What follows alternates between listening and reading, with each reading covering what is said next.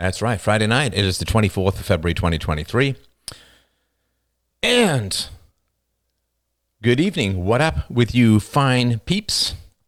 It is your show tonight. Your show. I am here for you. I am here to answer your questions, bring philosophy to bear like a giant howitzer on the nuts of your future so that your future is not nuts. And it's funny, and I just, by the by, I was reading about the song Get Together One More Time by 5 to 1. 5 to 1 by The Doors. Oh, what is 5 to 1? Nobody knows what 5 to 1 is. And I think the Densmore, the keyboardist, asked Jim Morrison, what does 5 to 1 mean? He says, that's for me to know and you to find out, says Jim Morrison. Not particularly confusing to me. 5 to 1. 1 in 5. 5 to 1, baby. 1 in 5. No one here gets out alive. You get yours, baby. I'll get mine. Gonna make it, baby, in our prime. 1 in 5. 1 in 5 boys is sexually abused as a child. Jim Morrison was sexually abused as a child. I assume anally raped since he had a fetish for anal sex as an adult. So, yeah, 5 to 1, baby. 1 in 5. No one here gets out alive. The nihilism of his music came from the sexual abuse of his childhood. 1 in 3 girls, 1 in 5 boys, and that's just what's reported. Probably much higher. The Holocaust against the children continues in the world, and in many ways with single mothers being generally, I say this without hatred, just with the facts, unable to protect their children. People worry about pedophile priests, people worry about pedophile school teachers, and these are things that are right to worry about, but the guys who hang around single mothers, kind of rough. Kind of rough. Audio's good. Yeah, so hit me up with your questions, babies. I am all yours for the next little while. What your thoughts and advice would be from recovering from a breakup. Right. So, a few things about that. Pretty important to know. A breakup is a death. What we process emotionally has evolved in a far different environment than we find ourselves in, right? So I was talking to a fellow. I haven't released the call-in show. It may be too intense to release, but I had a long conversation with a fellow who was in an extraordinarily self-destructive state. And one of the things that had happened was his father had divorced his mother when the young man was 12, and his father had then vanished, even though he was only a couple of hours away by car, and he would occasionally come to town for business, and then maybe he would see his son, maybe not. But I said to the young man, when your father vanishes, right? So you think of the way that we evolved in small communities, villages, farming communities, hunter-gatherer tribes and so on, 50, 100 people or whatever, right? And why would your father be gone, right? In this environment, why would your father be absent? You couldn't abandon your children because you were all in the same village. There was no abandoning. So why would your father be gone? See, we're in this very strange modern world. It's a very strange modern world because we have the moral right to get angry at what our bodies only want to mourn. We sort of say this again. It's really important to understand your emotional apparatus is trying to adapt to a new environment, and we're not doing particularly well. We now have the moral right to get angry at what we formerly only had to mourn, and breakups is part of that. So I was saying to this young man, your father abandoned you. Because he went from having a fairly good relationship to his father calling him maybe a couple of times a year, Christmas and maybe his birthday, having 5 minutes desultory conversation. So I said, your father abandoned you. Now, really couldn't have that happen in history now, could you? Think of how you evolved, right? How we all evolved. So think of why your father would be absent in a small farming community, a tribal community, a hunter-gatherer community, a small gathering, relatively small. Well, he would be gone because he died. And we assume he would have died through no fault of his own. Maybe he got gored by a bull. Maybe he got an infection and died. Maybe he got yeeted off by the local lord to go and fight in some useless, stupid war. Maybe he fell. Maybe he got accidentally shot with an arrow. Something. So your father is gone. When your father is gone, your body processes this as a death. It's the same thing with a breakup. We're not designed for breakups. We're not designed for parental absence. We're not designed for daycare. We're not designed for any of this. Any of it. Now, if when you're a child, if your father dies in some hunting accident, gets gored by a bull or yeeted off to war and dies in war or something, you don't get mad at him. You don't get mad at him. Because he died. And it was a tragedy. And you mourn him. You mourn him.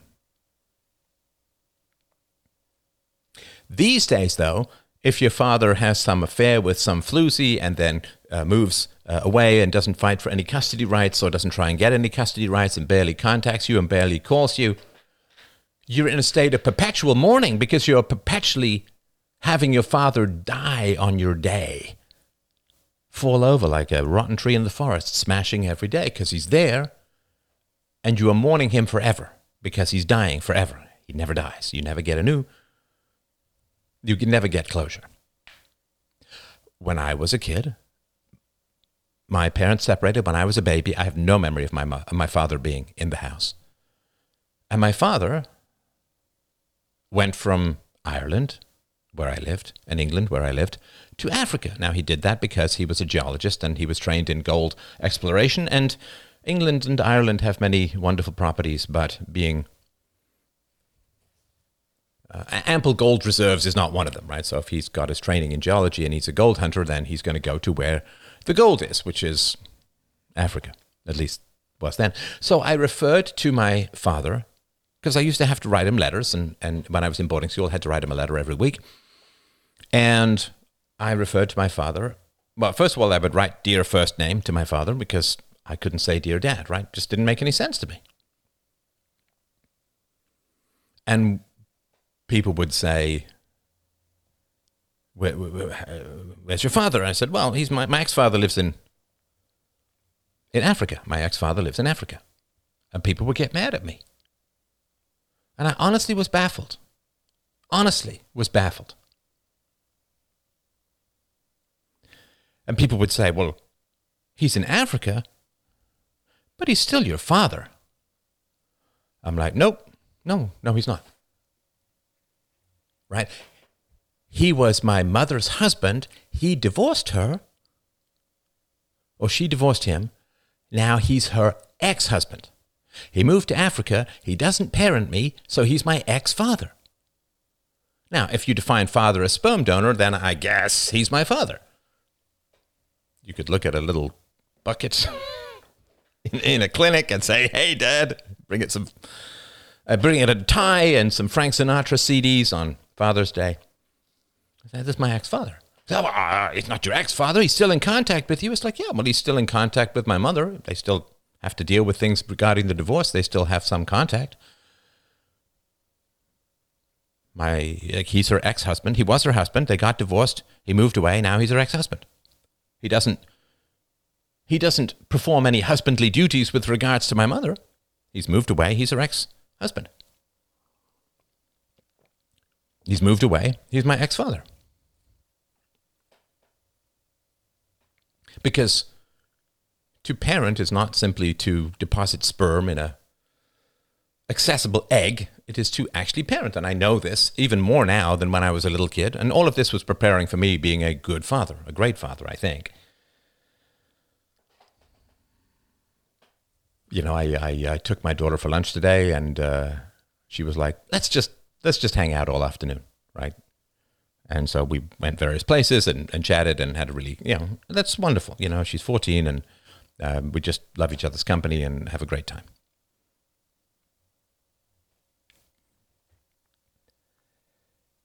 So with my father, I was in a state of perpetual mourning. I'm not trying to make this about me because this is genuinely about you. I'm just sort of trying to help you sort of follow the thinking. What your body is doing is trying to process an accidental death or a death your father was the victim of, but you feel angry. It's the same thing with a breakup, right? So this guy I was talking to yesterday, I said, you're angry at your father, but at the same time, your emotions are confused because it would feel really weird to get angry at somebody who died accidentally. Like if your father was driving well and some drunk guy ran a red and T-boned him and creamed him all over the crosswalk, he died through no fault of his own, you wouldn't be angry at your father for being the victim of a drunk driver, of a bad driver. You wouldn't get angry. That would be weird, right? You'd be angry at the driver, you'd be angry at the drunk driver, but you wouldn't be angry at your father for being the victim of an accident.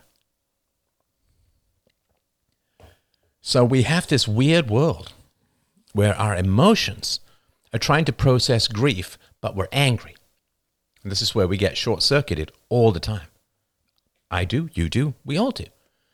So, certainly I'm talking sort of European cultural background, Christian background, Christian culture.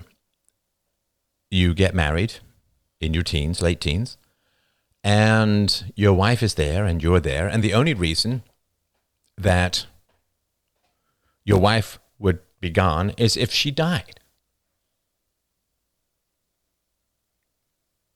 So when you process a breakup, when you go through a breakup, your emotions, your body is processing that as a death. Yet you may have reason to be angry if she cheated on you, whatever, right? Because in the past, of course, if you were married when you were married, as most people were, when you were married, if your girlfriend, or if your wife cheated on you, she wouldn't be gone. She wouldn't have vanished, right? You'd have issues. You'd work it out or not work it out, but she wouldn't just have vanished, right? So when you have a breakup, it's an angry death. It's an angry death. If your father abandons you, it's an angry death. If your parents separate you and you don't see your mother anymore, it's an angry death. We have anger in our minds, which we're right to have, but our body is mourning a death. Our body is mourning a death. And that's really a tough situation to be in. So, a breakup, and I'm not talking like you went on a couple of dates, like when you've had a significant investment in a relationship. So you're pair bonded at that point, right? You're pair bonded and your body thinks, this is it, man. We've had kids. Like the moment you start having sex and all, your body's like, okay, we're bonded. We're having sex. That means we're monogamous. That means we're together till death do us part. And so when you have sex, you are married. In your heart, in your mind, in your soul, in your body, in your flesh, you are married. You break up. Then your body says, well, we were married, now the woman is gone, she died. And there are rituals to help people with grief. I mentioned recently we've had a death, and there are rituals to help you with grief, and those rituals are very important. Rituals to help you with grief. But people just say, well, it's a breakup. It didn't work out. No, that's not how your body processes it, man. That's not how your body processes it. Your body processes that she just died. She died. And yet there's this absence of ritualistic mourning. There's this absence of funerals. There's this absence of a wake, of dirges, of eulogies. There's this absence of from dust to dust. And so there's a death with no ritual. There's a death with no community outpouring. There's a death with no depth. It's just gone. They're just gone. People are just gone. Do you find that weird in the world, how people just come into your life, spend a certain amount of time, and then poof, it's gone, baby, gone, just gone. And that didn't happen for most of our evolution. People were around, and the only reason they weren't around is they died. So every absence is a kind of death.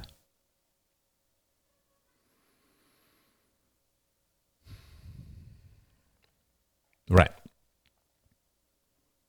Have rituals. Have your rituals about the end of relationships, because I think in our hearts we process it as a death. All right. Hey, Steph, why do a lot of women do that upward inflection at the tail end of their sentences?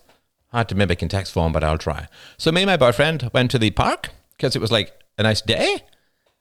We hadn't been out for a while, so we thought it would be a good idea. Yeah.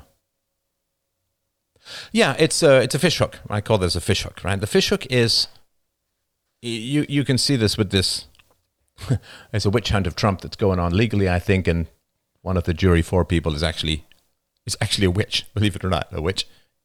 And so people who they nod a lot and they smile when you're when they're trying to tell you something, they nod a lot and they smile, and it's kind of like Elizabeth Holmes used to do this and so on, right? And I was head of the CDC. Anyway, you can see this kind of stuff. Yeah, yeah, nah. So they're smiling and they're nodding when they're telling you something, and this is a form of, they're trying to hypnotize you. It's probably unconscious, right? They're trying to hypnotize you into agreeing with them. And so when you ask someone a question, you engage their response, right? You engage them in a response. So when a woman has a lot of questions in her normal sentences, she's putting in these fish hooks to make sure that she keeps your attention. And attention being, as I said, pornography for women. So, all right. Thank you for the talk with the listener about saving his marriage. I too suffer from a lack of socialization as a child. My father often said regularly, children should be seen and not heard. I think a corollary being, and seldom seen. This has left me robbed of many career or life options. Well, that's pretty fucking deterministic, isn't it, brother? Robbed? What do you mean robbed? I don't understand. I've never understood. My mother was insane. And I'm not just saying, she was kind of she was literally institutionalized, right? She was insane. She went absolutely insane when I was in my early teens. My father had significant. Anyway, so does that mean, my mother was crazy and therefore I have no access to rationality? I was robbed of rationality. Nope. It's not the way it works. Maybe it's the way it works if you feel like a pinball, bing, bing, bing, bing, just bouncing around. Physics of your history. No, fuck that. Have some will, have some free will. Put down some roots, take some depth. I could have gone crazy from my mother being crazy and my father having his issues, and I could have gone crazy. Oh my God. But no, what you do is you say, man, well, that's really bad, man. That's some bad shit right there, man. This crazy stuff is really bad. And fortunately, my mother was very, very florid in explaining to me in great detail exactly what drove her nuts. Childhood trauma she wouldn't process. I have great sympathy for the trauma, no sympathy for the lack of processing. A focus on looks over character, on style over substance, on appearance over depth, on beauty over virtue. Number 3 was making shit up, then making it real. You make shit up, and then you make it real. Right? So she would believe she had these psychic abilities, and she would believe that she could knit these little defensive helmets of positive energy for people in trouble. And right, so she just made shit up, and then she made it real. She made shit up. Well, the reason my life didn't turn out the way that I wanted it to was because those doctors they just injected me with all of this venom. Right? Okay, so just made shit up, and then made it real. Car would backfire and she'd throw herself on the ground. They're trying to kill me, right? She slept with a big giant knife under her pillow, and when there was graffiti in the neighborhood, she thought it was a message to her, right? Just made shit up and then made it real. Is there any better way to drive someone towards empiricism than to make shit up, then make it real, and see where that leads you? Make shit up, make it real. Okay. Failed to make it real. Reality would constantly undermine.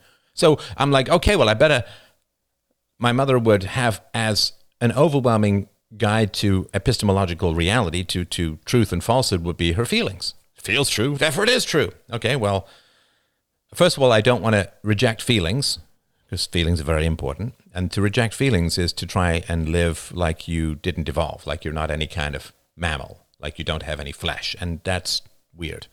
That's weird because we do have flesh, and the mind is an effect of the brain, and the brain is an effect of the body, is sustained by the body. So to reject the body, to reject emotions, to reject passions is to reject everything that keeps you alive and everything that guided you to the evolutionary status of alpha brain predator on the planet. So I can't reject emotions, but I can't use... Emotions are not tools of cognition. Something feels doesn't mean it's real. Feels ain't reals. Feels ain't fucking reals. No self-discipline. And surrounding yourself with people who reinforce and support your delusions, right? So there was a whole bunch of things that I saw my mother do, and it wasn't that hard to figure out. It wasn't that hard to puzzle out. So I became very rational. Really, the moment I saw philosophy, and right, I'm in, man. So a lack of socialization as a child, okay. So you know what you're missing. You saw what went wrong. Was I robbed of rationality because I grew up in an insane environment? No. You see clearly what's gone wrong, so make it right.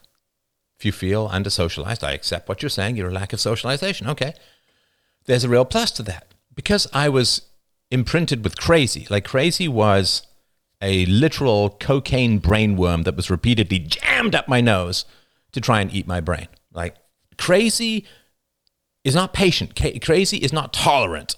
Crazy is invasive. Crazy just gets you fucking cornered and just pounds nutty language into your brain, trying to make you insane. It is a virus. It spreads. It attacks the empiricism, the medulla, the memory, the base of the brain. It attacks the senses. It attacks the physicality. It attacks masculinity in particular. It is a flamethrower, and you've just got to stand there and fucking survive. You got to turn into asbestos without losing your humanity. It's a challenge, right? You fight the fuck back. So because I had this flamethrower of anti-rationality trying to melt away any skin and muscle and flesh from my bones, and then melt away my bones and turn me into a living ghost like my mother was, because of that, I knew exactly what not to do. And I got to be original, because I didn't believe anything about society. Society saw me going insane. Society saw my mother going insane, and me getting perilously close to that in some areas when I was young. I mean, my mom was referred by the family doctor to a mental institution. She was institutionalized. I went to visit. Everybody knew I was there. Nobody cared. Nobody called. Nobody did anything. Yeah, you're 12. Good luck, kid. Good luck. Good luck. Guess I better get a job. Get 2 jobs. So I was liberated from any delusions about the virtues of society. And that, of course, has only been reinforced ever since. It's tough when you're cynical, young, and right for the rest of your life. But also very liberating. So you get to be original. So you weren't socialized. Oh, well, that's a big lack. Well, maybe. But it also means that you get to socialize in an original standard, right? So I was not taught any rationality. In fact, insanity was inflicted upon me on a repeated basis. A flamethrower, a cannon, brainworm. It assaults. Like, you want to know one of the definitions I have. You know, there's the people who just want to be left alone, and there's the people who just fucking won't leave them alone, right? Just want to be left alone. Just let me live my life. Let me have my property. Let me live my life. No! You got to be regulated and controlled and silenced and censored. I can't leave you alone. Insanity can't leave other people alone, because insanity gets no feedback that's positive and sustaining from reality and rationality, so they got to go make people crazy. It's a brain virus that spreads. And if there are genetic bases too, then it spreads by making people crazy. And then the crazy people seek out the crazy people, and you get more crazy people. So I got to be original. I got to think for myself. It's beautiful. I have benefited, and I hope that you have through me and through philosophy. I have enormously benefited from having crazy parents and a sick betrayal society. a society that preaches virtue and protection of children and cheers on often when children are disassembled and right there in front of them. Why are you feeling robbed? You've been given the gift of originality. You've been given the gift of knowing exactly what's missing, and you can build it yourself. Is it worse to be unsocialized, or is it worse to be badly socialized? If you're badly socialized, you've got to undo before you make. Like if you've got a bad building on your property, you've got to tear down the bad building before you build the new building. If you just get a empty property, you can just build the new building. You don't have to tear anything down. Lack of socialization means you can't define it for yourself. Double plus good. Stop feeling robbed by a bad childhood. There are many gifts and opportunities in that can make you markedly healthier than the average. Hey, Steph, I'm all stiff from shoveling snow. Hey, man, whatever turns you on. Steph, how does certainty play into your worldview?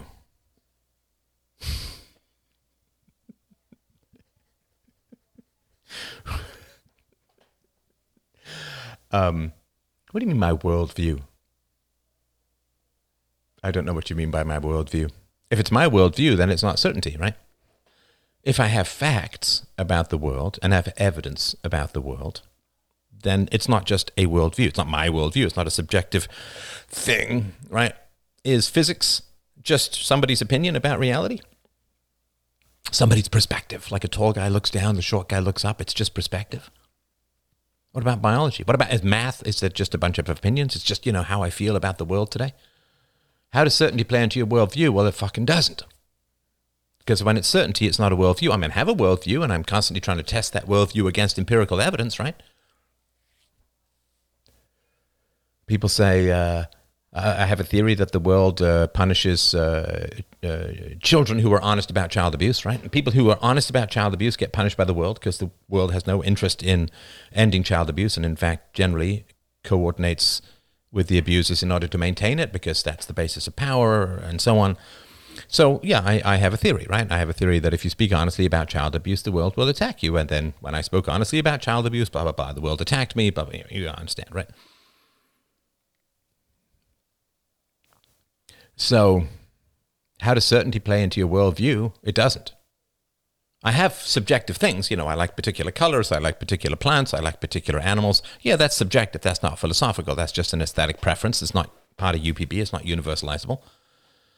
How does certainty play into your worldview? It doesn't. It opposes it, where it can be opposed. If I have a worldview that I believe is objective, then I have to test it against reason and evidence, right?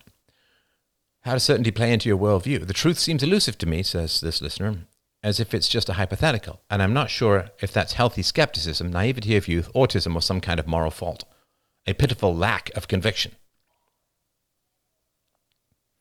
The truth seems elusive to me. You are very...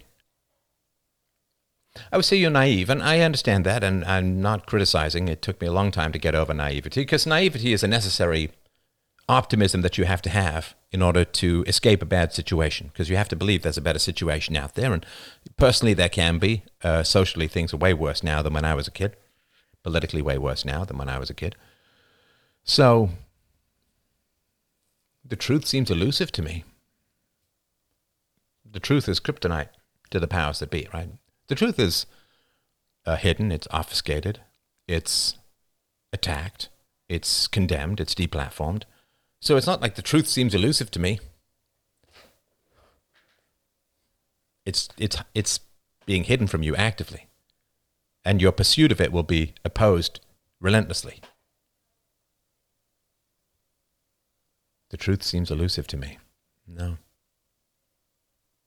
You are punished for pursuing the truth. You are attacked for pursuing the truth.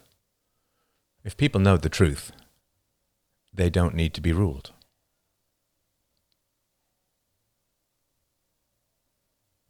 If people know the truth, they don't need to be ruled. So the rulers will always hide the truth. What reflections do you have for a couple with a significant age gap? Man is 54, female is 32, and the ethics of having children with a parent of that age? Yeah, so that's a big age gap. That's a big age gap, 22 years. a year after you could drink at the States, your wife was being born. I think it's a bit of a cheat, to be honest with you. It's a bit of a cheat. And the reason I say that is women want more resources. And so at 54, you have more resources. I assume you're not a total failure in life. So at the age of 54, you have a lot more money and resources and maturity and wisdom and so on relative to men her age. So she's kind of skipping ahead. She's cheating in a way. She's using a cheat code called going up 22 years and getting 22 years additional resources and so on. So it's a problem. He also is cheating as well because he can gather extra resources. I assume that the man doesn't have children from another marriage. Maybe he does, but I assume he doesn't. So he's cheating in a way because he's got all these additional resources because he hasn't had kids of his age, which you bloody well should have by the age of 54. The sperm of a 54-plus-year-old man, there's declines in motility, there's declines in quality, there are increases in genetic abnormalities and so on. Again, talk to a doctor. This is just general trend stuff, and talk to a geneticist, but that's my understanding of it. So either the man is immature, right? Because you got 22-year age gap, right? And they get along. So either the man is very immature or the female is very mature, right? So because maybe they meet in the middle. He's like 11 years younger. She's 11 years older. She's like 43 and he's like 45. They sort of meet in the middle. Okay, so then why is she so mature? And why is he so immature? You can have children, of course. You can have children whenever you want. But just recognize, of course, that by the time if you're 54, by the time your kid is graduating from high school, you're in your 70s. What that means, of course, is that there's a significant risk that your child, when becoming a new adult and going to launch himself or herself into the world, is going to have to deal with aging and elderly parents. Also, the age gap right now, a man who's 54, I'm going to be 57 this year. I can still do an hour plus of pickleball. I can still work out. I walked all day with my daughter. I don't have, it's a little bit creaky occasionally, but I don't have any real issues with that. But, in 20 years, it's going to be kind of rough, right? So when you're in your mid-70s and your wife is in her mid-50s, she may not want to be wiping your liver-spotted ass or going down that particular road with you, right? So, Scott Adams had a younger, I think much younger, but there was a age gap and age issues and so on, right? So will you be able to stay together? As you look down the tunnel of time? A man at 54 can still be a silver fox. A man in his mid-70s is, kind of creaky and might need some help getting out of the chair. Not all, right? Not all, but it could happen, right? So, yeah, it's rough. It's rough. There is no violation of the non-aggression principle with this kind of stuff, right? So, the left was very successful with the long march through the institutions. Should freedom-minded people also try to use the institutions like Hollywood and universities? There's no time for that. There's no time for that. They started in the 50s. They started in the 30s, really. And so, they've got 90 years, right? Even if you could somehow reverse this, there's no 90 years for the current system as far as I could imagine, right?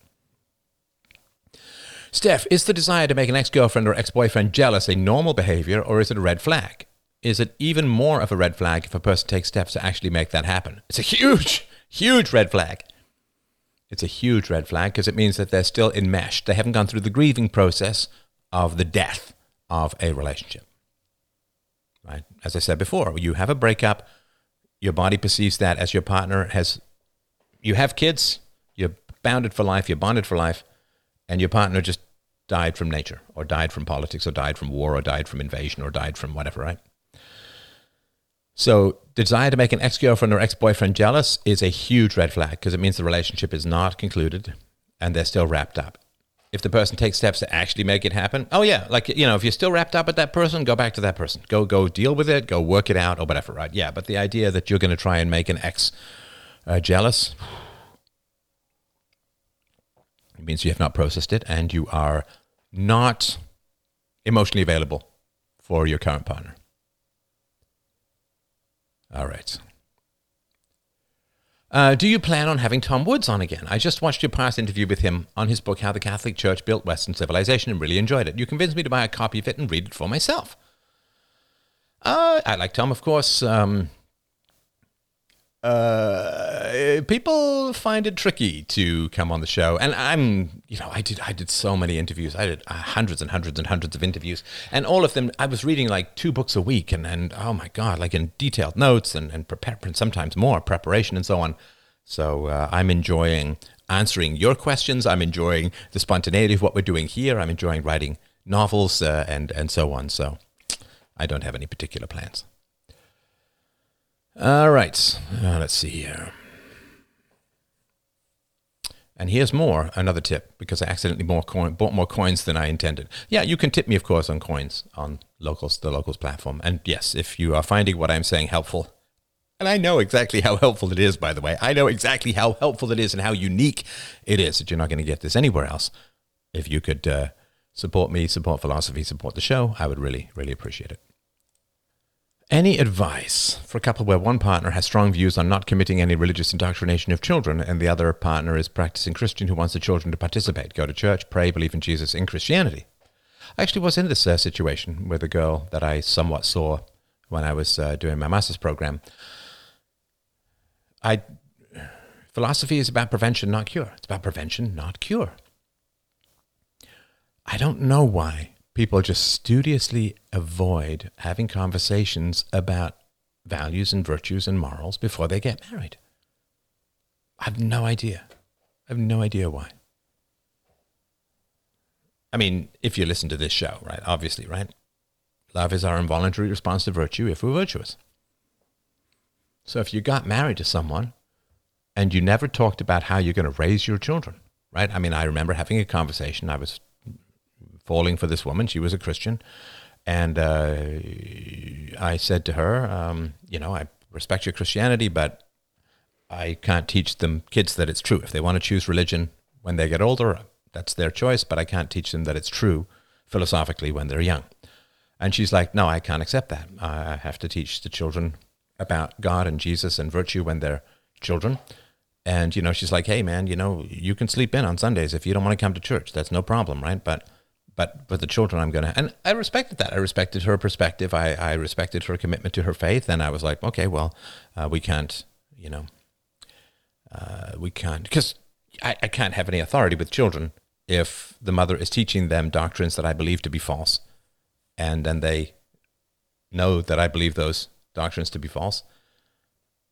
How could I have any authority with them, right? I mean, having authority with your kids is the only way to have fun parenting, right?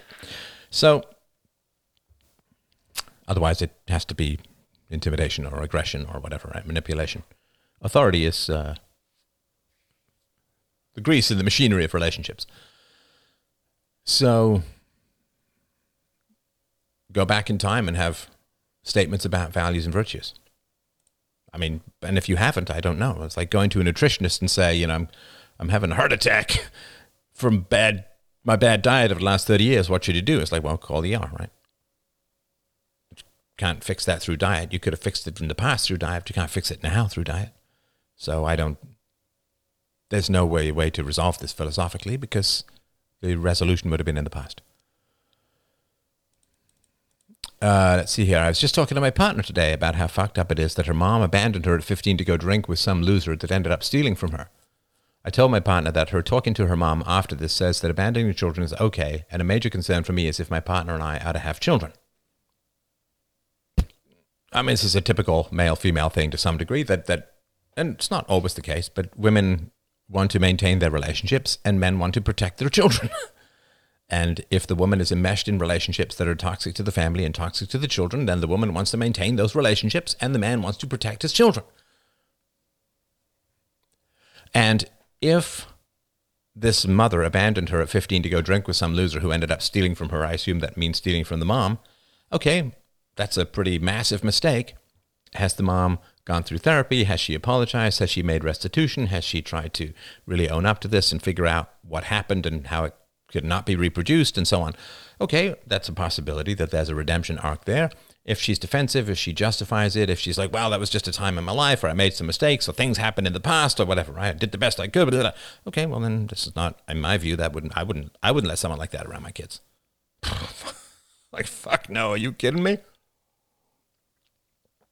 That mindset to me would be like an environmental toxin. I would not let somebody who had been deeply immoral around children, I would not let that person around my children. I don't even know why this is a hard equation. I'm not saying it's easy to do. Of course, I understand it's a hard thing to put into practice, but the equation is pretty simple. Somebody who's an unrepentant abuser of children, do you let that person around your children? Fuck no. Like, of course not. Of course not. I mean, would you date a woman who cheated on her last 5 boyfriends and says, it wasn't cheating, I just like open relationships, right? And you want a monogamous relationship, would you date that person? No, because they've clearly stated their intentions to repeat the behavior. And excuses are promises of repetition. You make an excuse, right? I said this the other day. Maturity happens when we finally run out of excuses. Excuses are promises of repetition. All right. Oftentimes people don't get angry enough with the people who deserve it. Yes, that's true. That's very true.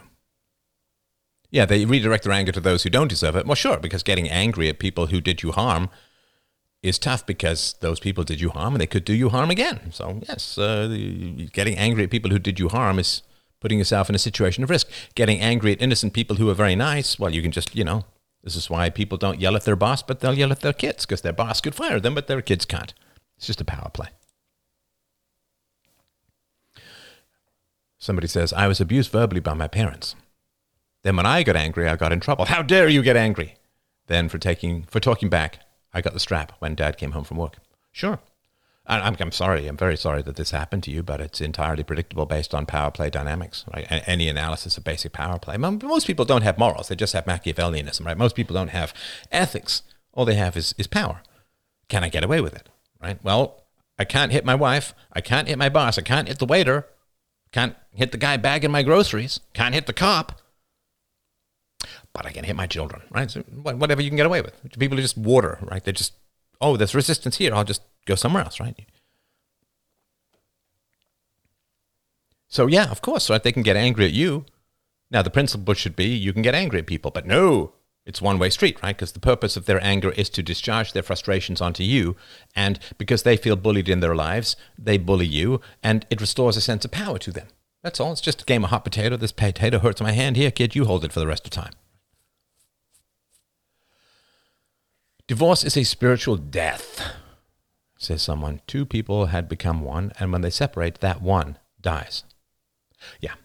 And it is a spiritual death, and our body experiences a breakup as a death. And if we've been betrayed, then we have both anger and sorrow, which are not complementary emotions. Like frustration and anger are complementary emotions, right? Sorrow and mournfulness and so on, yeah. But sorrow and anger are not exactly antonyms, but they're not complementary emotions, so it kind of messes up our system. Thank you. That really helps out. I'm going to chew on this for some time. I'm very happy. And remember, if it helps out, you can always send a tip. Steph, how can one develop their ability to use metaphors? Practice reading. Yeah, so to develop the ability to use metaphors, you analyze your dreams because you have an incredible ability to use metaphors. You do it every single night. Every single night. You have powerful dreams of living VR-style metaphors with sight and touch and smell and taste and sound. So you do that, you practice, you read poetry, and you just practice getting analogies going in your mind. I could use some advice. Well, I can hopefully give some advice, so maybe it's a key that will fit. I know I don't socialize enough, but feel there's very little I can do about it, especially considering I'm also single. I tried volunteering multiple times at several different places, but never had a good experience or felt like I was wanted there. If they even accepted my help at all, that is. Only real friends are living out of state. Only family I was close to have passed. Feel like I'm trapped in a work and sleep cycle. What should I be working on doing? Yeah. You're very wise to be concerned about this. I mean, if you were smoking a pack a day, you'd say, well, I got to quit, right? And isolation is as bad for you as smoking, as far as I've read. So, yeah, we are dogs, not cats. We're social animals, and you need to socialize. You need to have people around you who care about you and who you care about. So the way that you develop friendships is you provide value and you expect value. That's what a friendship is. A mutually beneficial interaction. You provide value and you expect value. Because if all you do is provide value, then you're just you're going to end up being exploited. Just give value, never expect anything in return. You're just going to end up being exploited because the sociopaths and the takers and the vampires can sense that from a mile away. They'll come and proboscis and scourge up your neck. So, yeah, but whereas all if you do is just expect value without feeling like you have to provide any, then you are one of those exploiters that I just mentioned, right? So the way that, this is fairly mathematically proven. The best approach in life, if you've not heard this, it's important, you got to listen to this. The best approach in life for success is you treat people the very best you can when you first meet them, and after that, you treat them as they treat you. You treat people the very best you can the first time that you encounter them, and after that, you treat them as they treat you. So if they continue to treat you well, you continue to treat them well. If they're indifferent to you, you withdraw your provision of resources. Now, it's a little tricky because if they exploit you, you don't exploit them back, right? Because you don't want to get into that destructive cycle. And if you are not an exploiter and someone exploits you, ooh, boy, they've got way more practice at it than you have, right? So if you are just learning how to play tennis and the tennis pro says, let's play for money, what do you say? You say, no, thank you. Very kind, but I'm going to have to respectfully decline. Right? Obviously, because he's got much more experience in tennis than you have, right? I mentioned earlier that I won a racquetball tournament, and the teacher, we did a little bit of an exhibition thing where I played and everybody was watching, and I played with the coach, right? He's better than me, obviously, because he's a coach, but I did okay. I got a couple of points off the guy. But I'm not playing that coach for money because he, even if I got a couple of points, he'd wipe the court with me, right? I can't really win functionally, right? I mean, you could kind of argue once in a blue moon, right? But nothing statistically, right? I mean, if you see some guy, blindfolded, sinking ball after ball and playing pool, you're not going to play the guy for money, right? So if somebody exploits you and you're not an exploiter, then don't try and exploit them back because they've got way more experience than you, right? So you provide value and you expect value. You provide value so that you understand why people would be interested in you. And that way, if you provide value, you can keep the needy people who just want to give out of your life because they'll become exhausting and you'll end up paying for it in some manner or another. So you provide value and then you expect value in return. Right, so I'm still making friends even at my age. I'm still making friends because I like people enormously. I really do. I mean, I know I've got my issues with the world as a whole, but I'm sort of the mirror image of those people. They love mankind in the abstract, but they hate everyone they actually meet. That's not me. I really enjoy meeting new people. It's the reason I still do these call-in shows. I know that's not meeting people, but even in my real life, I still enjoy meeting people. I had a long chat with some people when I was out with my daughter today about various things in the world, which was very fun and interesting and engaging. And I'm still meeting new people, still making new friends.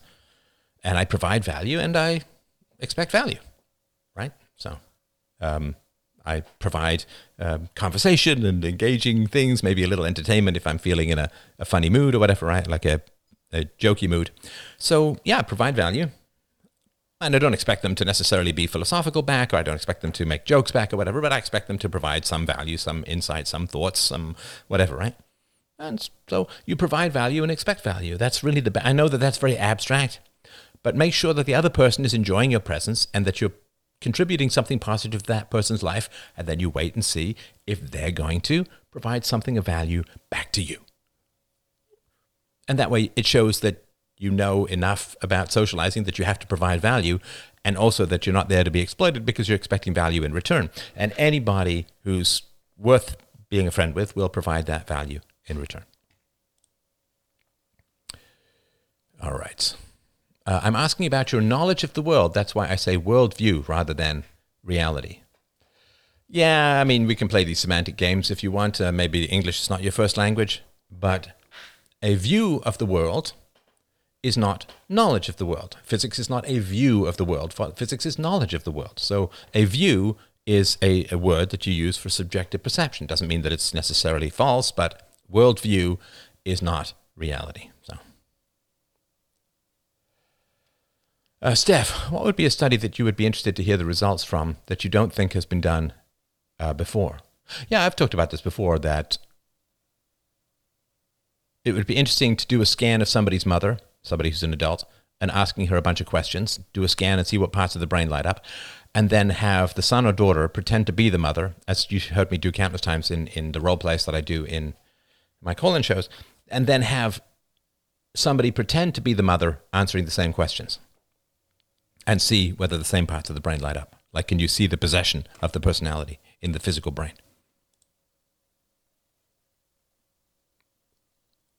As a male in his mid-40s with historically very little luck with the ladies, I'm grateful that there are these connections being made. Just be responsible and stay healthy to your ability. Yeah, it's not luck with ladies, though. It's not luck. I'm going to do a whole series about how to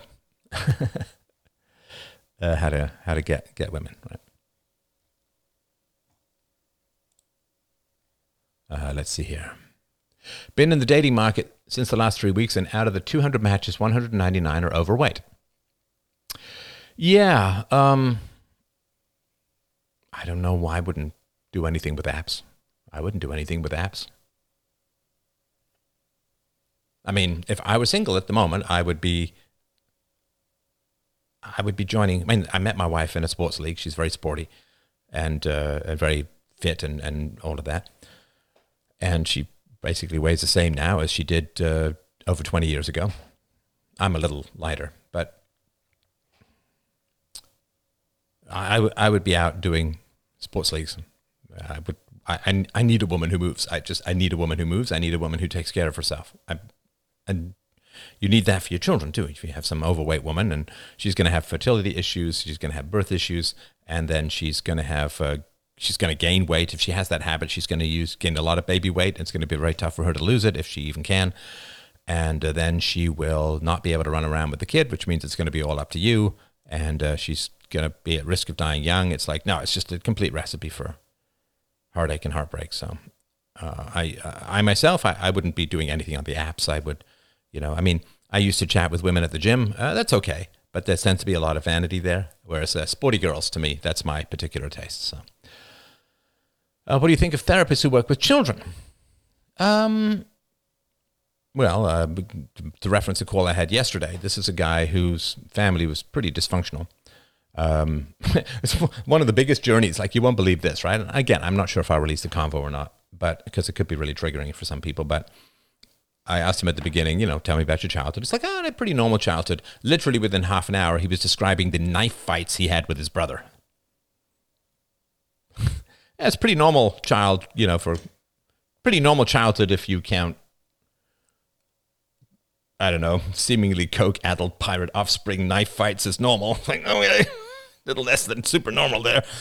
So, but he was 12. His parents split up, and he was very angry, and he was pretty hostile. And so his mother sent him to a therapist. And his therapist, according to this guy, his therapist said, "Oh, your mother sounds bipolar or whatever, right?" And it's like, okay, so I'm not a therapist, obviously, right? But if I was a therapist, maybe this is why I'm not. If I was a therapist, and some woman said, "Oh yeah, I just divorced his dad, and his dad is he's not contacting him really at all," I'd say, okay, well, we need to get the dad in here. We need to get the parents in here. I'm not going to treat the patient because I'm not going to treat it was called the identified patient. The family's insane. One kid acts out, and everyone takes a step back and says, "Well, you got to fix that kid." It's like, no. If you get tied, David Bowie style, you Merry Christmas, Mr. Lawrence, you get tied out there in the desert and you keep getting sunburns, the solution is to stop having you tied out in the desert, not to just see if we can figure out how to get you some sunscreen, right? So when children This happens in schools all the time, right? When they drug kids, right? So when the parents say, my kid's crazy, fix my kid. My kid's bad, fix my kid. My kid's angry, fix my kid, right? As a therapist, I couldn't. I would be like, no, I talk to the family. It's not a kid thing, right? Here's another tip. Are there any philosophers you could recommend reading, or do you have a reading list as well? Well, yeah, you know what? Let me give you a little gift there. You are my friends. You are my friends. So I have a whole History of Philosophers series, which is for subscribers to the show. And what I'm going to do is I'm going to give you the feed for that. It's a little gift just for tonight. I won't keep it, and I won't even talk it out, but I will give it to you. Let me just see if I can find it. I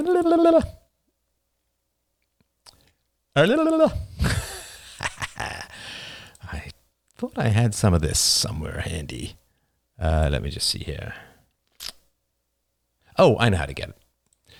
So, yeah, I mean, first of all, read everyone.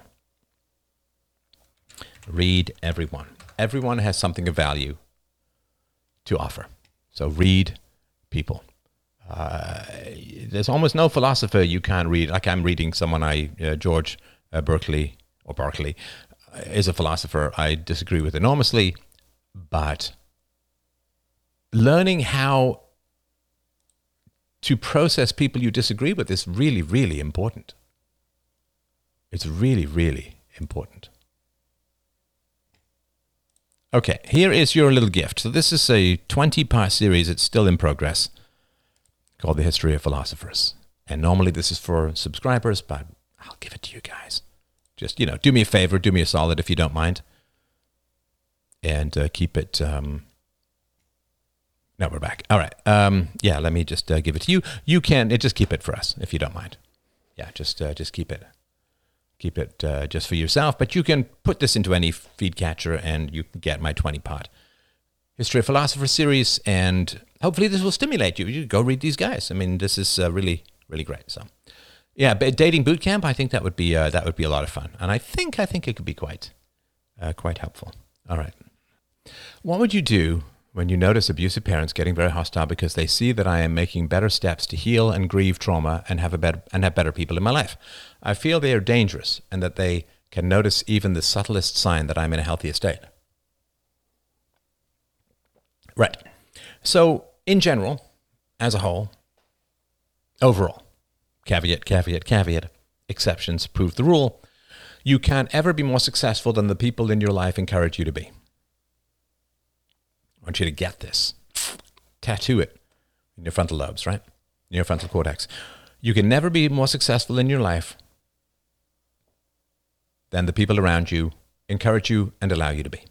If you have people around you who are threatened by your success, if you have people around you, particularly parents, who experience your success in a negative manner, right? I mean, my family of origin's pretty fucked, right? How would they experience me being a great dad? It would mess them up. And because they have power over me, because I was raised by them, they always will. If my mom's around me being a great dad, she gets completely messed up. She had a bad childhood. She was a bad mother. I had a bad childhood. I'm a good father, which means that she made bad choices. It was not inevitable. It wasn't anybody else's fault. Fundamentally, she just made bad choices. But the only way people live with their bad choices is to pretend that they weren't choices. That's foundational, right, to human nature. The only way that people can live with their bad choices is to pretend that they weren't choices. Well, the first thing to do is pretend that they weren't bad, but if the badness is, right, hey, I did the best I could with the knowledge I had. You're asking the impossible. You're asking for me to be 7 feet tall and change my eye color. The only way people live with their bad choices is to pretend that they weren't choices. I did the best I could. It was your fault. Your dad was the one who did that. We were broke. There's racism. oppression. But maturity only happens when you run out of excuses. When you realize that excuses just continue to keep your life in the shitter. So if you have parents who are getting hostile because you're growing and progressing and healing and becoming a better person, they will sabotage you, and then you will sabotage yourself, and you will lose all your gains. It's like saying, well, how can I do well in math if people just keep screaming random numbers into my ear? Well, the answer is you can't. You can't do well in a math test if people are screaming random numbers into your ear. It short circuits you. It's a sabotage, right? So if people are sabotaging you for your growth, you have only two choices. You give up those who sabotage you, or you give up your growth. You can sink back down into the swamp. I mean, it'll be more painful because you've been out of it, and right, but you'll get back into it, and you'll get back into that little low-rent spiral to nothing that characterized most people's lives. So you give up the people who are sabotaging you, or you give up your progress. I wish that there were more choices, but if wishes were horses, beggars would ride, as I was continually told when I was a kid. So, yeah. You give up your progress, or you give up the sabotagers. You know, I'm trying to build this tree fort, and every time this kid comes over to play with me, he breaks the tree fort. Well, what do I do? Well, you stop inviting that kid over, or you give up trying to make a tree fort. There's no other choice. No other choice. It's like philosophy. Enacting philosophy is tough. Defining the issues is very, very simple. Very simple.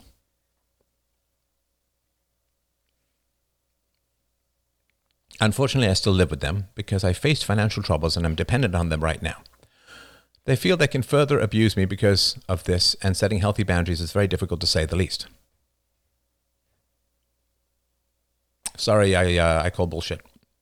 With all love and respect and honor, I call total bullshit.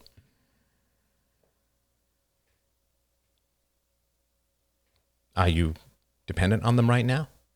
If they moved to Iceland and you couldn't go for whatever reason, they moved to Iceland, you would what? You would just die in the driveway? You would just live under a bridge and starve to death? Of course not. You'd find a way to make it work. A safe haven is often a soft noose, right?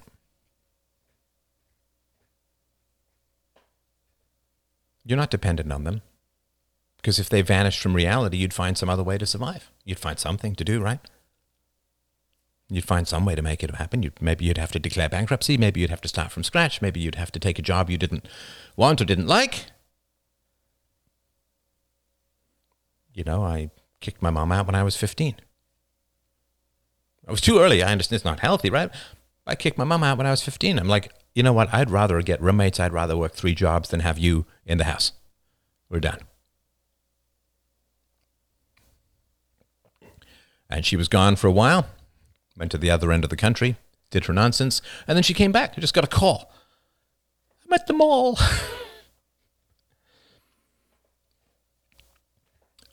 I need a place to stay, said my mother. I agree. Can I stay with you? Nope. You absolutely need a place to stay. I absolutely agree with you that you need a place to stay. I 100% agree with you need a place to stay. Can I stay with you? No. Well, what am I supposed to do? She says, right? And the people who they go rag doll. It's like, I'm not enabling this kind of pitiful stuff. Right? I'm 17 years old. I've been paying my own bills for the last couple of years. You can go rubber bones on me if you want, but I'm not going to pick you up. I'm not going to be your spine. I'm not going to be your skeletal system. And she found a way to make it work. She stayed with a friend or whatever, and she got into some apartment, and you can find a way to make it work. Now, you can say, if you want, I'm choosing to live with my parents because it's easier, because it allows me to get out of debt faster. Like you can absolutely say all of that, for sure. But don't try and sell this shit like you have no choice whatsoever. Well, unfortunately, I have to. No, you don't have to. All we have to do is breathe and then die. That's all we have to do. You don't have to stay with them at all. You could find another way to make it work, because if they vanished, you would not die on the street. Please don't try and sell me determinism, and don't try and inflict it on my audience. I will stand between you and that despair, that desperation, that self-abnegation, self-abdication. No. I'm not saying move out. I can't tell you what to do, but I can tell you that it's not true that you have to be there. You can choose to be there. You can make a choice. You can be honest about it. I can get out of debt faster if I stay with my parents. And of course, part of the reason probably that you ended up in financial straits is because you had this as an option in your head. Well, if everything goes to shit, I can just move back in with my parents. Well, if you don't have that on the table, you'll be more cautious, won't you? I'm not trying to put you down at all. I'm trying to shake you off this domino theory. Boom, boom, boom, boom. Oh, well, because I had financial problems, I got to move in with my parents, and I got to stay with my parents, and my parents are abusive. It's like, no. All choices. Don't come to me and ask me to install a robot-based NPC module in your head. No, I will always come back to you where there's a choice. Always, I will come back to you with, it's a choice. Do not come to me. Never come to me, and don't put it on my audience. This rubber bone shit of, well, I have to because. No, you don't. Did anyone put a gun to my head and make me talk about IQ? Nope. Anyone put a gun to my head and talk about the voluntary family, peaceful parenting? Nope. It's a choice. It's a choice. And once you make a choice, and you understand that you have a choice, and that everything you do is a choice. Everything you do is a choice. That's called self-respect. That's called self-ownership.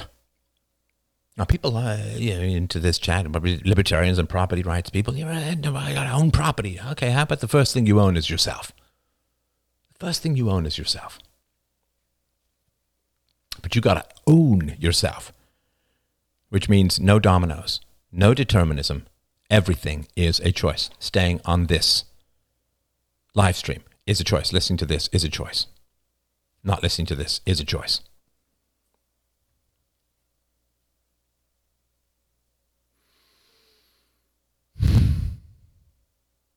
Never, ever, ever, ever surrender self-ownership. Never. Never say, I have to do this because. Everything is a choice.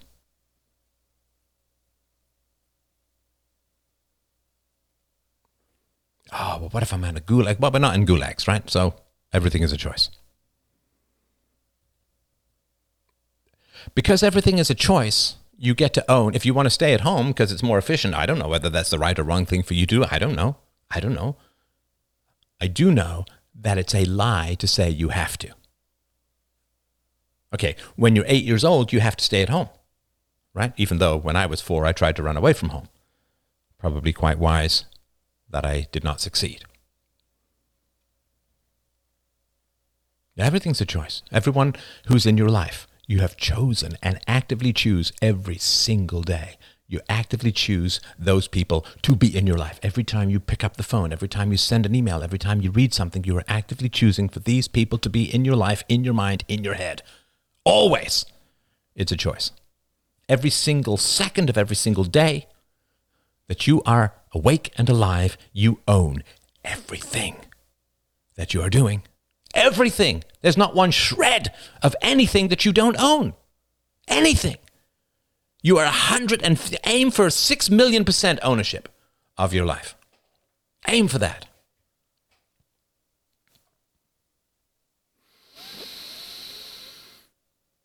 Surrender nothing to circumstance. Surrender nothing to history. Surrender nothing to domino. Surrender nothing to the machinery of the material. Surrender nothing. It is an insult to the glory of your consciousness to pretend to be a tree falling because another fucking tree fell on you. Do not go rubber bones. Do not go limp. Stand and stare at the glowing sunlight of your free will, though it burns the retinas of your history. Stand, stare at it, absorb it, accept it, and live it. It doesn't tell you what to do, but it says that everything you do, you choose. Everything you do, you choose. Have you seen me complaining about my past choices? Were they always correct or perfect? Nope. But they were mine. Did I make mistakes? Yep.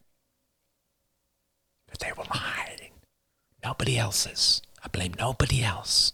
They were my choices. Give up nothing of your soul, of your will, of your capacity to make decisions. Avoidance is a choice that you own. Well, I have to be here. That is a choice that you have made to avoid your own free will in the matter. You see, you have no choice about whether you have a choice. You have no choice about whether you have a choice. You can either accept it or not. You can say, well, I don't have a choice. I don't have a choice.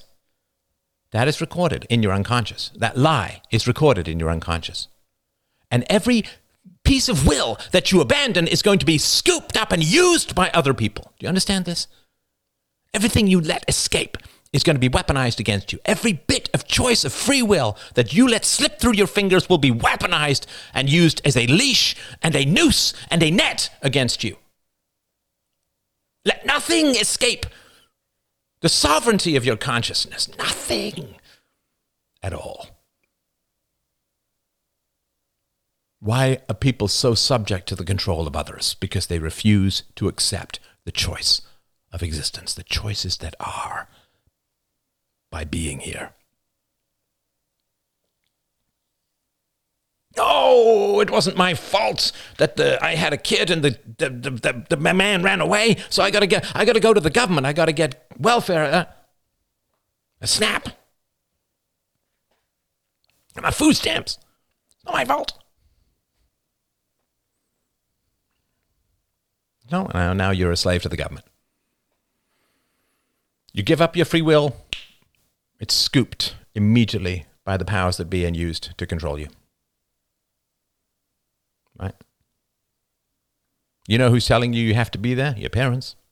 It's part of their abuse, I would assume. What happens if you are infinite % in control of your life? Where you live, what you do, who you see, who you don't see. What if you are? Just try it on. Try it on. Thought exercise. Play with me here. Play like children play. Deadly seriously. What if?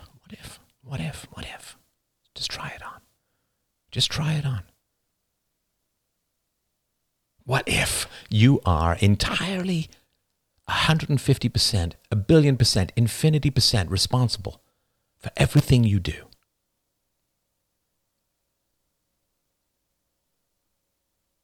What then? What if you own it all? What if you have no excuses, no dominoes, no determinism, no history, no needs of others, no fear? What if you are entirely responsible for your life? It's pretty fucking powerful. And that power exists whether you reject it or not. If you can lift a 50-pound weight, you can lift a 50-pound weight whether you choose to lift it or not. You can still do it. Try it on. Try it on for a day. Try it on for a week. Try it on for a month. You're 100% responsible.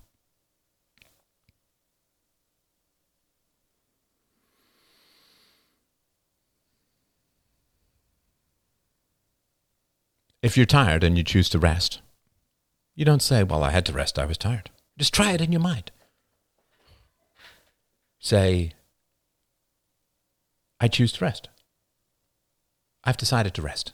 Not, I'm so tired, I got to go lie down. Just even in your head, I've got to, I have to, I must. No. An infinity times infinity times no. I gotta eat, I'm hungry. No.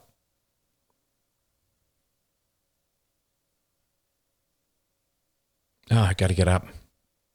Time to go to work. Nope. Don't have to get up. Don't have to go to work. You choose. You can choose to. You can weigh the costs and benefits. You can choose to. Oh, I got to call my mom back. She left a message. No, you don't. You can choose to call back. You can choose not to call back. But you don't have to do anything except breathe and then die. And you don't even have to breathe. Hope you will.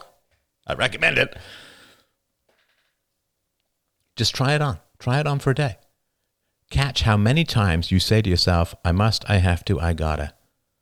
I'm obligated, it's my duty. I must, I have to, blah, blah, blah. Just try it. Try to see how many times you program yourself with a lack of choice. Oh, I got a diet, I gained 10 pounds. No, you don't. Oh, I got to work out. I haven't worked out in 2 days. No, you don't.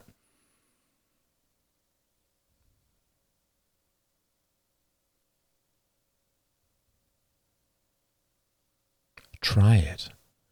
Try not programming yourself like you're banging a recalcitrant computer. Just try it. Try it. You will be shocked how often you strip free will from your life. You will be shocked. It's the most powerful thing that I can give to you is self-ownership. It's self-ownership. Try not saying I have to, I must. But I choose. Try it. Just try it. See what happens to your life if everything is a choice. My wife can choose to leave me tomorrow. You can choose, my entire audience, everyone who's listening to this, anywhere across the world, across time, 10,000 years from now, or right now. Everyone can choose to turn me off right now. Everyone here in this audience can choose to stop listening, to never donate another penny, to never support what it is that I'm doing. I'm fully aware of that. I have some influence over that, the quality of the topics, the quality of my presentation, the quality of my responses, the passion and precision of what it is that I talk about. I have some influence over that. I obviously aim to provide quality, I aim to provide value, and I ask for value in return. And I'm trying to give you a silver platter called your entire life. Your life. Silver platter time. Here's a gift to you. It's called you. It's a mirror that doesn't just reflect but animates. I'm trying to give in you the golden ghost of free will. Life immaterial. Life beyond physics. Life beyond cores. Life beyond dominoes. Life beyond your childhood. You can choose everything. And you do. You can, and you do. It's like saying you can be subject to gravity. You are subject to gravity. You are choosing everything. You are choosing everything. And you can abandon it. You can say dominoes and history and, well, I wasn't socialized, so I'm barred from these No, it's all bullshit. It's all a lie. You can choose anything. Hey, I can choose to be a singer. Won't be a very successful singer. I can choose to be a singer. I can choose that. I choose not to be a singer. Well, you don't even have a good voice. Still choosing. It's what Jim Morrison said to the keyboardist. I'm not a good singer. He's like, you ever hear Bob Dylan? It doesn't matter. I'm trying to give you this gift called you. And I'll tell you this too, looking backwards from the end, right? Which is an important thing to do. Kind of getting vivid meeting now. I'm much closer to the end than to the beginning. Look back at the end. How much of your life will you consider deeply and richly lived if you pretended you didn't have a choice? All those times you pretended you didn't have a choice, that it was just physics, that it was just inevitable, that I had a bad financial thing, got to move in with my parents. Because I'm telling you, man, when you're at the end of your life and you're like, oh shit, the only thing I have to do is die because I'm mortal. That's the only thing I have to do. Everything else was a huge choice. Everything else was an infinite choice. right? If your heart is currently failing and you want to live another year, 6 months, day, or hour, you will be denied by nature. You will not get your wish. No matter how desperately you want it, your heart is stopping, you're going to die. Okay, then that's a have to. Living with your parents because you had financial difficulties, that's not a have to like dying from your heart stopping. That's a have to. I'm trying to tell you, once you see that have to, you will look back upon your entire life and say, holy shit, did I give up a whole bunch of things, absolutes and power over me that had no power and nothing over me? Nothing.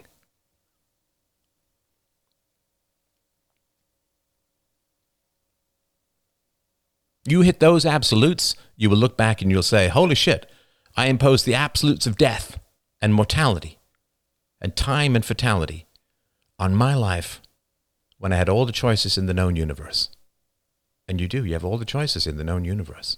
You hit that final black scythe decapitation of your existence. Okay, I grant you that. Your heart stopped. I have to die. Can't disagree with you there. That you have to do. That you will do. That's beyond your will. You're dead. Mr. Kurtz. Everything else is a choice. And I don't want you to get near the end of your life and you say, holy shit, I'm going to die. I have no choice about that. Oh my God, I had all these choices back then and I pretended that it was like death. I pretended that it was like mortality. I pretended like you can't go back within time, but you can choose to live with your parents or not. I can't choose to be 20 again, but I can choose who the hell is in my life and who's not. Just choose. Shake off this rusted armor of incapacity. I'm begging you. Because when you choose and you don't let other people's determinism separate you from your choices, worm its way in and detach you like a decapitation from your own life and your own body, when you don't let people do that, when you vividly choose your life, you liberate the living shit out of other people. And they'll hate you for it sometimes, and they'll love you for it sometimes, but it's better to be loved and hated by doing the right thing than yawned at for doing nothing. See, when you say, this is why I'm so passionate about this, when you say to my audience, well, I've had financial tough times, I have to live with my abusive parents, you're spreading this goo, this sagging, this spineless jellyfish inevitability. I won't do it. Won't have you do it. You can't do that to my audience. Won't let you do that to my audience. Won't let you do that to yourself. Bad people want you to believe that what you do is not your choice, so that they can, see if they can get you to cede your free will, they'll scoop it up and use it to control you. Well, you got to go to college. No, you don't. No, you don't. Especially when colleges are currently self-destroying through an opposition to meritocracy. By the time you come out of college, college's reputation will be destroyed.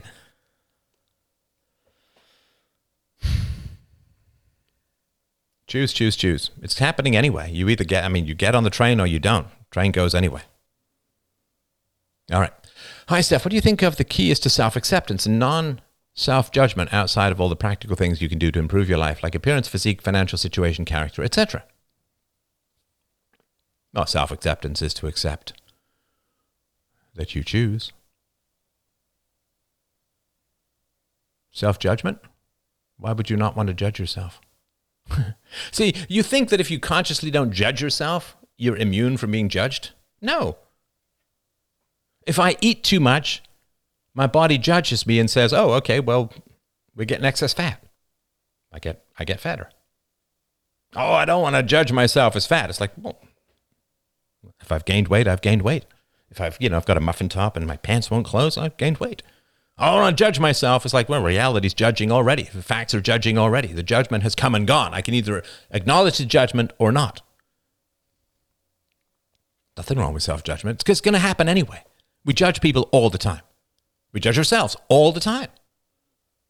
When I'm giving a speech, like I think I just gave a pretty good fiery speech, when I'm giving a speech, I'm judging it as I'm giving it. Is this right? Is this good? Is this precise? Is it too long? Have I repeated myself? Can I move on? Judge, all the time. I've been doing this for 40 plus years.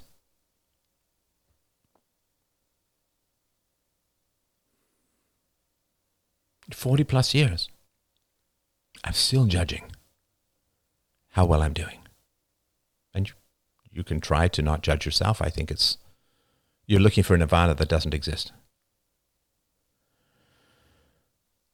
Steph, on the listener question earlier about an atheist partner or a Christian partner, how do you reconcile these differing beliefs before getting married and having children? Like in a practical sense, can negotiate to hold both values? Kids go to church at Christmas and Easter but don't go every Sunday as an example of a negotiated position? Well, I think it's going to mess up children to give them opposing methodologies for truth. Truth is reason and evidence. Truth is faith. I think you're going to have to pick a lane, my friend. It's going to be confusing. Now, if children grow up with faith, that's at least consistent. If they grow up with reason and evidence, that's consistent and I believe more accurate philosophically. But if they're given both, it's very confusing for children to be giving opposing methodologies for truth and virtue. I didn't get married to the woman who wouldn't let the children choose religion if they wanted as an adult. Hi, Steph. Why do some people believe there is no such thing as human nature? Oh, because they want to control you, and they don't want you to offer up any rational resistance. People who believe, tribalism is not a thing, and right? No, because they want to control you. They want to control you. They'll say you have no nature, so they can impose their ideology, and you won't resist based upon your instincts. Don't you think therapists who work with kids is like working with people who are mandated to go to therapy? They are like a captive audience. If a therapist sides with a kid, the kid will get further abused. Yeah, I mean, a lot of therapists will work, I don't know, this is my guess, right? I think a lot of therapists will focus on children because the children won't make any complaints, won't cause any trouble, will just kind of go along, whereas the parents can cause trouble and register lodge complaints and so on, right? So, and it's not like people who are mandated to go to therapy, let's say that you have an issue and you punched Mickey Mouse at Disneyland or whatever, however tempting that might be these days. Let's say the court says you got to go to anger management. Okay, that's not like a kid, because the kid didn't do anything wrong to be in the situation. The kid didn't make a choice. The kid's just born into a messed up family, so it's not the same. So, Steph, you mentioned an interest in doing the Truth About Pirates episode of the Truth About series in a previous AMA. Would it be cheeky to incentivize you to make this happen with a tip? Either way, thanks for all you do and enjoy the tip. Thank you. I'm somewhat for sale. My integrity is not for sale, but my priorities could be. So, yeah, I appreciate that. Thank you for these constant reminders, Steph. There needs to be a book of these. Well, feel free to transcribe and let me know, and I'll put it out in print. I was made very depressed with all that anger turned inwards. That abuse caused me to become passive. I'm working to not give in to that and change my life for the better. Being alone, broke, middle-aged sucks. I want to break that cycle. I just need your metaphorical butt-kicking to stop waiting and take action now. Well, good. I'm glad that helps. Nothing has improved my life more than keeping my distance from my narcissistic parents. I'm sure that's true, and I appreciate the testimony.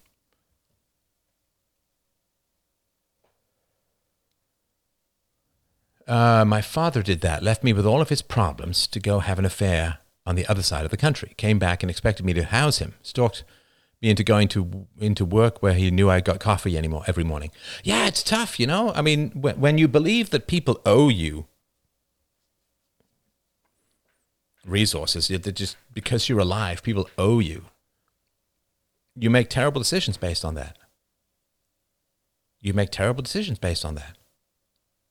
I mean, if you think you can just snap your fingers and heal your lungs from smoking, you're much more likely to smoke. So, and people are just like that it's kind of fundamentally incomprehensible. And look, I have some sympathy for your father. I really do, because your father was raised like you'd never say no to parents. You have to give every resource to your parent. You have to honor their mother and their father, give everything to your parents. You can't ever morally judge your parents. You can't ever evaluate the quality of your relationship or the quality of their character. You just have to give, give, give. And this is why parents send their kids to be culturally programmed, because part of the cultural programming is always obey and respect your parents, right? So they hand the kids over to the state, and the state in return says, or the church, whatever, sometimes, and they just said, well, you got to give everything to your parents, right? So it's an unholy bargain. It's a creepy bargain. You know, I was talking to this couple today. My daughter and I were out and about talking with this couple. And, you know, this came up around peer pressure, right? The parents say to the kids, well, don't just succumb to peer pressure. Don't just do stuff because everyone else is doing it. Don't just do stuff because someone tells you to. Well, he did it too. Well, if he jumped off the Brooklyn Bridge, would you jump off the Brooklyn Bridge too? Just think for yourself. Don't succumb to peer pressure. Well, of course I took the vaccine.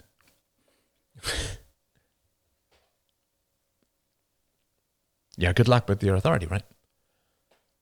The truth about procrastination, there are no have-tos anywhere whatsoever. That's right. Everything is a choice. Saying I have to becomes ordering yourself around, which is actually your parents ordering you around, which you do badly. Yeah, I have to, I must, I've got to, blah, blah, blah. No, you don't. No. Well, man's got to eat. Nope. No, you don't. There are consequences to not eating. Don't recommend them, but you don't have to. Choose to eat. Right. I've been working lately, just, you know, in my own sort of particular self-improvement thing. I've been working lately on, I'm just going to wait till I'm really, really hungry to eat.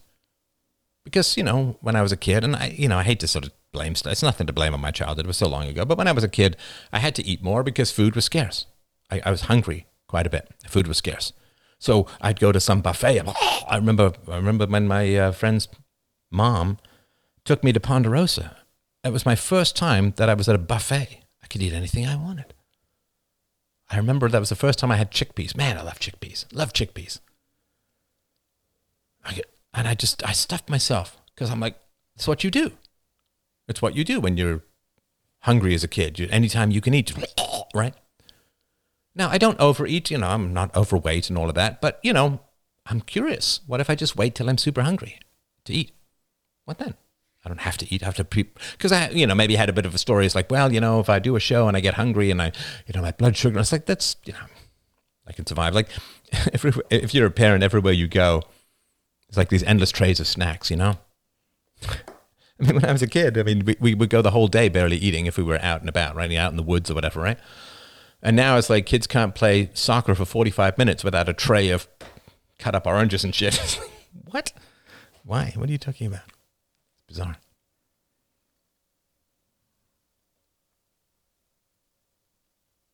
I just get responses from the person about it. So I didn't say that I have to stay with them. I have made steps to try to get out. They think they own me. I know they don't. I know that I chose to stay with them, but I made a choice that was very difficult to get out of and costly. I do not have people in my life that care about me enough to help me. Confronting them will be dangerous. They are violent. Healing seems dangerous, but it seems like I need to do that to get out. Of course, I have massive sympathy for the difficulties, and I'm not passionate about this topic because I wish to do you any kind of negative, right? So I'm happy to go back and check, right? This is the plus of these, right? Happy to go back and check. Did you say that you have to stay with them? Unfortunately, I still live with them because I face financial troubles, and I am dependent on them right now. Yeah. So the because is the determinism. Because I faced financial troubles, I still live with my parents. I am dependent on them right now. Yeah, so the because you face financial troubles, therefore, right? If then, right? If you face financial troubles, then you live with your parents, right? There's not a choice, right? Did you make any choices which resulted in financial troubles? Yep. Did you choose to live with your parents? Yep. So yeah, no, you said, I live with my parents because I face financial troubles. Yeah, that's determinism. It's saying because of the financial troubles like dominoes, you have to live with your parents. No, it's a choice. So I was not glad that rant was not, I mean, it's a good rant either way, but I'm glad it wasn't based on a faulty foundation. Yes, you may not be aware of this language in yourself, but it is a fact that you are programming yourself, right? You are programming yourself. I'd rather have my own failures than the success of determinism. I'd rather have my own screw-ups than success that comes from self-programming. I'd rather lose through free will than win through abandoning self-ownership. There's no winning there at all. Anything that you win is very, very temporary and will come with a great cost. The cost, first, of course, is being loved, right?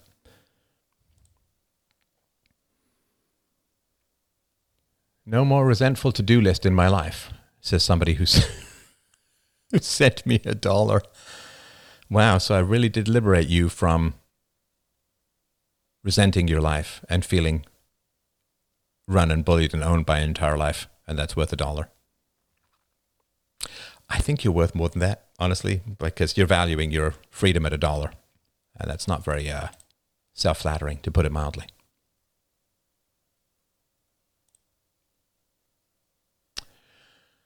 It seems that you are pretty focused on empowering the individual. It seems that you are pretty focused on empowering the individual. I don't mean to sound overly kvetchy, but that's kind of annoying. Pretty focused on empowering the individual. I'm either spitting facts or I'm not. Right? It's either a fact that you make choices or it's not. It's either a fact that you own yourself or it isn't. It's not focused on empowering the individual. I can't empower you. I can't empower. I'm not you. I can't fill you full of light. I can't make you get up and exercise. I can't inhabit your body and have you eat well.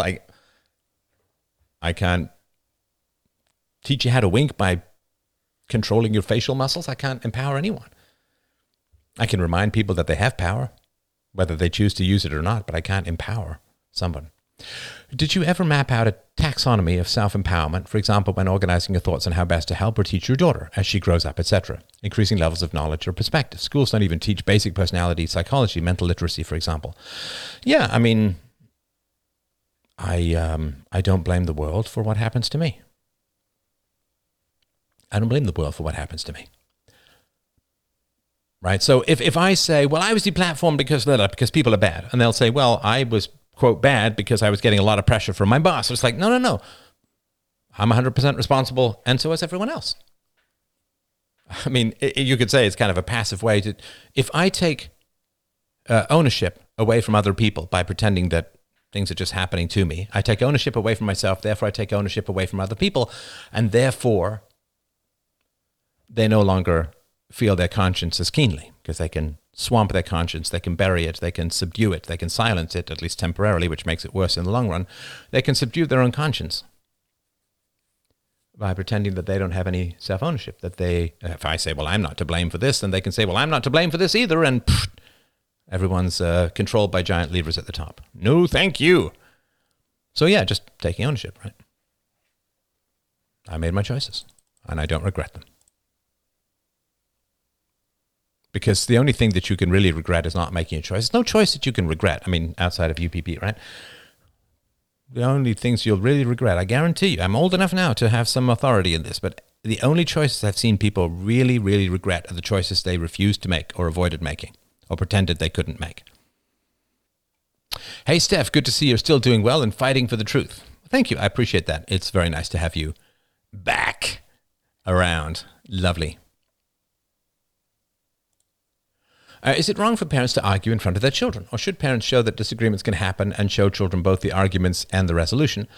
Yeah, I don't think you want to hide disagreements and arguments. I mean, you obviously don't yell, don't raise your voice, don't insult. We all know this, right? But no, of course, yeah, I mean, disagreeing is nothing that's shameful or bad. I mean, it's a natural part of life, and it's an opportunity for intimacy and growth, and right, it's lovely.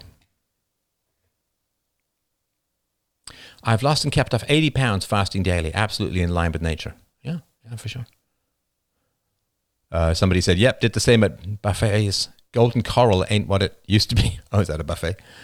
All right. What do you think of the movie 12 Angry Men? Always seemed to dissolve in the grey postmodernism to me. The message I got was that reason and evidence could prove uncertainty, but not certainty. It's been a long time since I've seen it. So I like the movies that puncture just going along with the flow and thinking for yourself. But if all that you can achieve is reasonable doubt, then it's like postmodernism. It destroys more than it builds, and that's very, very punishing. Oh, somebody, you thought you sent 10?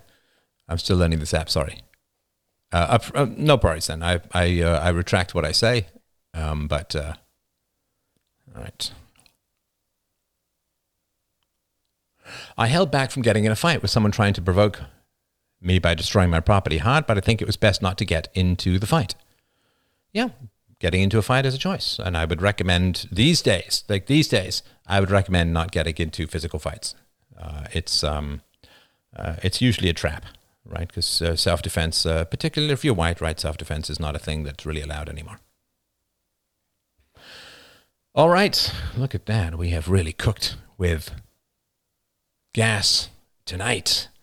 Thanks everyone so much for dropping by tonight. A great pleasure. Boy, you guys really do bring out the best in me, and I hugely, hugely appreciate it. If you are a subscriber or you've just become a subscriber, please check out the show that I did today called Why Artists Are Leftists, Why Most Artists Are Leftists. It's really, really good and will explain a lot. I've got another bunch of stuff coming up. I've really been cooking with gas as far as my brain goes for new theories. They're still coming fast and furious. So the best is yet to come, I guarantee you. Thank you so much for dropping by. freedomain.com/donate to help out the show. I need it. And I think you will feel very good for doing it. I think it's an honorable thing to do, given the value and risks that I've taken, the value I provide, and the risks that I've taken. Thanks, everyone, so much. Have a beautiful, beautiful night. I'll talk to you soon.